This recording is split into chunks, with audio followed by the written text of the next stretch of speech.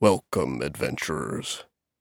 Not all of the adventurers that occupy the land are good, and not all of the creatures that occupy the wild are bad. Joel Rigetti's Speaking Stone Studio presents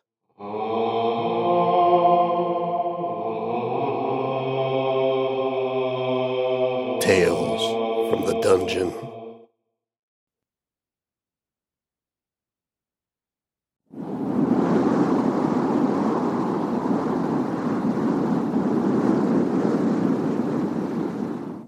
It's colder than a storm giant's ass up here, Zaram Zo complained. We're going to stare at this tower for how many more days before we gird our loins and go in? Havish didn't bother to turn his head, Looking Glass still trained on the tower that lay ahead. Honestly, Zoram, someday you must explain to me how, after all these years as a thief, you value neither caution nor quiet. Not to mention your uncanny ability to exaggerate in every circumstance. Are you eager to die today? No? And shut your whining mouth. The observed tower stood on a solitary rock pillar that was surrounded on three sides by a ravine. The ravine was roughly 30 feet wide.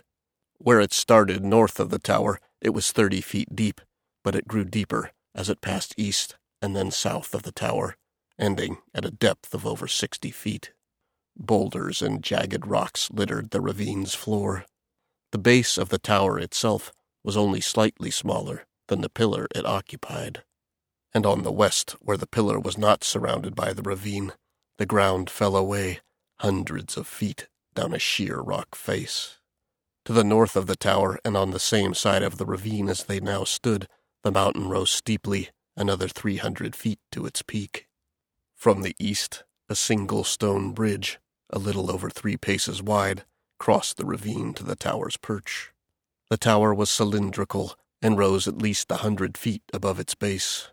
It was made of a white stone, unlike the gray granite of its surroundings.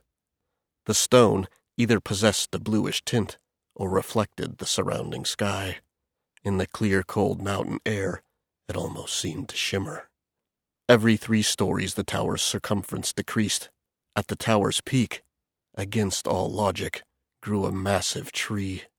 The tree's roots lapped over the sides of the top level, twisting and gripping down the tower's side some 30 feet.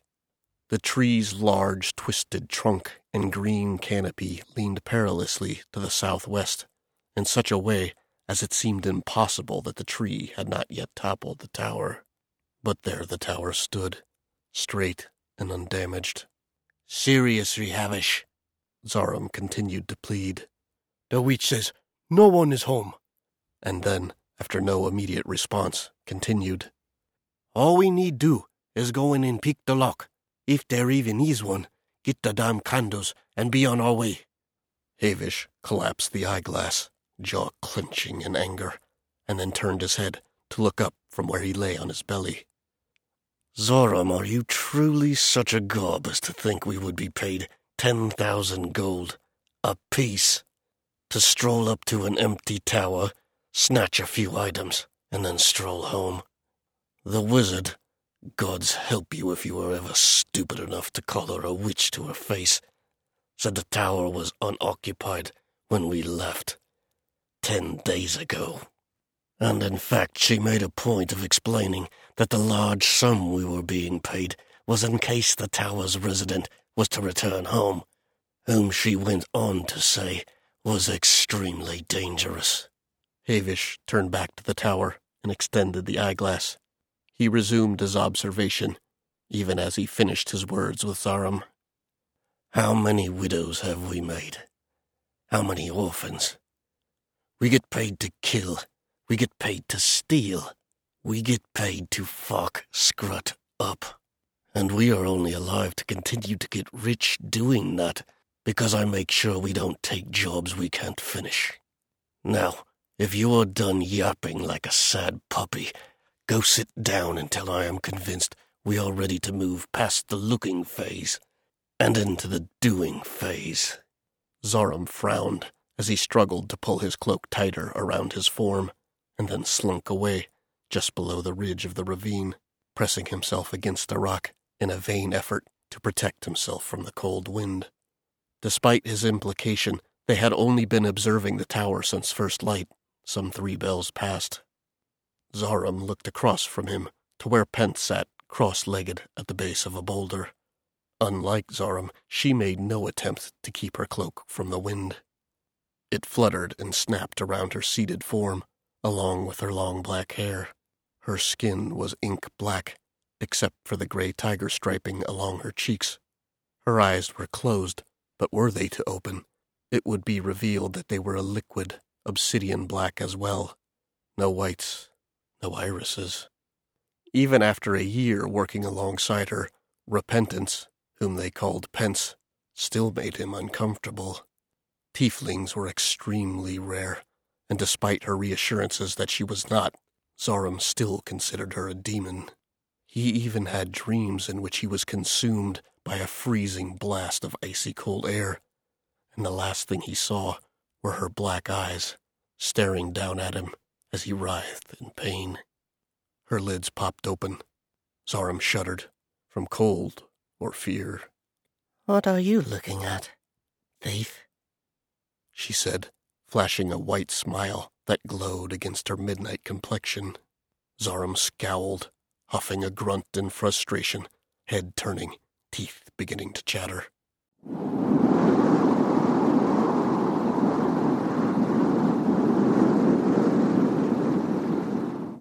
The common room of the 3 Keys was fuller than a newly stuffed pillow. 10 tables for those rich enough to reserve space were pressed right against the half-circle stage in the corner of the room. Behind those, 3 rows of benches held another 50 patrons, who had all paid a gold apiece for the privilege. And behind that, as many as could stand, another 80 or so, at 5 silvers a head. Despite the fact that they were jammed like sheep in a wagon on the way to market, they barely shuffled or even breathed. All attention was focused on the stage. A single hooded lantern hung over the stage, the light directed down to illuminate the performers it contained. A halfling with flowing long blonde hair sat on a stool and switched between playing the mandolin, fiddle, and occasionally the panpipes. She played with great skill and a boisterous joy, always a smile on her face. A short human male, whose head was completely shaved, kept time with everything from an ornate standing drum to a worn milk can and a large spoon. But none in the room were there to see them. Center stage stood a tall, slender woman in tight-fitting leather pants. A short silk robe with wild red floral patterns and long draping sleeves rolled back to her elbows was tied neatly in place with a wide cloth belt made of the same material. Her vibrant purple hair contained streaks of glimmering silver and hung freely down on one side. The other side wound in an intricate braid tight against her head. The irises of her eyes were like the night sky itself, a deep bluish black with countless pinpoints of luminous silver. Those eyes sparkled over her trademark piece and namesake, a saffron veil. Saffron Veil was the most famous bard in all of the Bharata province, and one never knew when or where she would perform. Word would go out the morning of, and not once in the last 10 years had a performance failed to bring in the biggest crowd the venue would allow. She played in small taverns. She played in playhouses.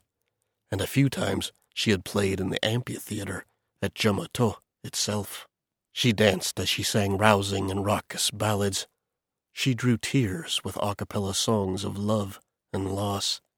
And she talked to the crowd, asking some who they were and where they were from.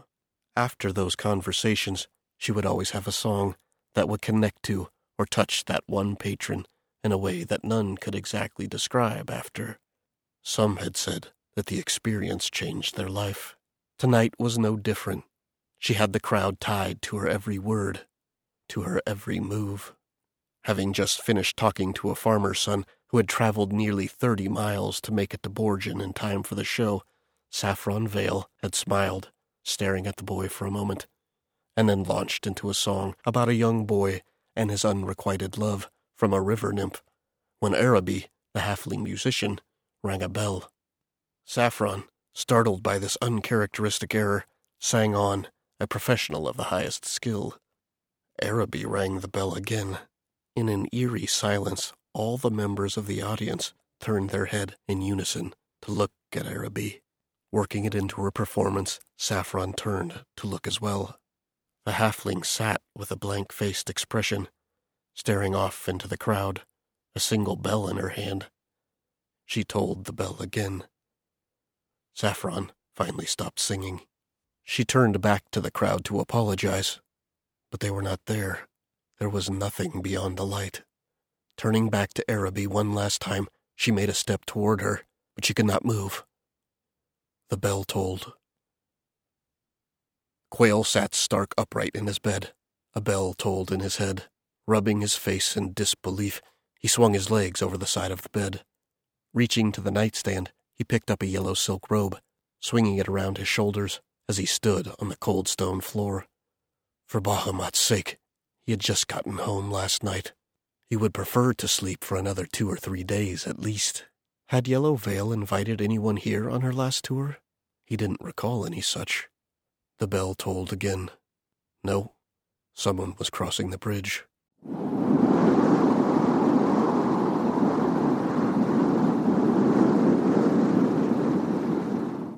Havish watched for another whole bell before stowing the glass back in its leather case and crawled back below the ridge, down to where Pence and Zarum sat.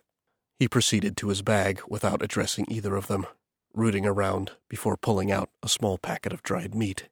Sitting, he began to eat methodically, pausing occasionally to take measured sips of water from a skin. Zarum continued to frown, looking from Havish, who paid him no mind, to Pence, who had returned to her closed-eyed meditation.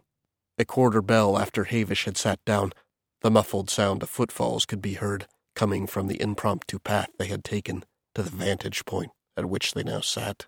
80 beats after that, the fully armored form of Makri appeared from behind a large standing boulder, less than 20 paces from their current position. Her shield was slung across her back, and her helmet was tucked under her left arm. Upon seeing Makri, Havish carefully placed what remained of the dried meat back in his bag, took one last drink before strapping it back to his bag. Makri made her way to the group, picked up a skin of her own, taking a long drink before saying, "No sign of anyone from behind." Then gulped another mouthful of water. "Not that that is too surprising. This god-forsaken tower is 20 miles from anywhere anyone is or would want to be." Havish harumphed as he stood, stretching his back. "Zarum is starting to wear off on you, Makri. You know well that Daggermount Abbey is under construction just a day's travel from here." Makri looked at him, giving a small shake of her head to indicate that she did not appreciate the technical correction. Zarum audibly snarled this time, tired of Havish's dispersions. "Well, great overlord, has your fortnight of carefully gathered reconnaissance showed the way to be fortuitous? Or shall we have some astral charts read, and a sacrifice of chicken to see what omens might delight? On this, our most dangerous of deeds." Havish ignored the barb as he began to carefully strap on his plate armor, which he had removed for comfort and stealth during his long observation. Busying himself with the task, he didn't look up at the group as he began to speak. "The way seems unguarded, but we will proceed with caution. I will cover Zarum at the door as he assesses the lock situation.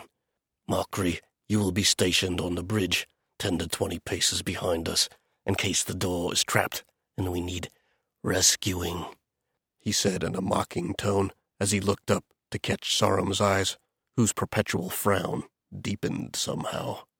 "Pence, I think just here at the ridge, watching over us from this side of the ravine, will be best for you until we have cleared the door. Only act or make yourself known in the very unlikely case that the situation becomes dire," he finished, tightening a leg strap. "Any questions?" Zarum opened his mouth as if to make a retort, but all 3 of the others turned to look at him at one time. His mouth snapped shut, and he snarled again. Havish placed his hands on his now armored thighs, looking at each of his party in turn. cautiously, quietly, and stick to the plan. And maybe we won't have to draw any blood for a rare change." Standing, he pulled on his breastplate. "Gather yourselves and make ready. We go as soon as I am armored." What have Havish and his band come to retrieve, and what lengths will they go to be successful? Stay tuned next week for part 2 of Unexpected House Guests.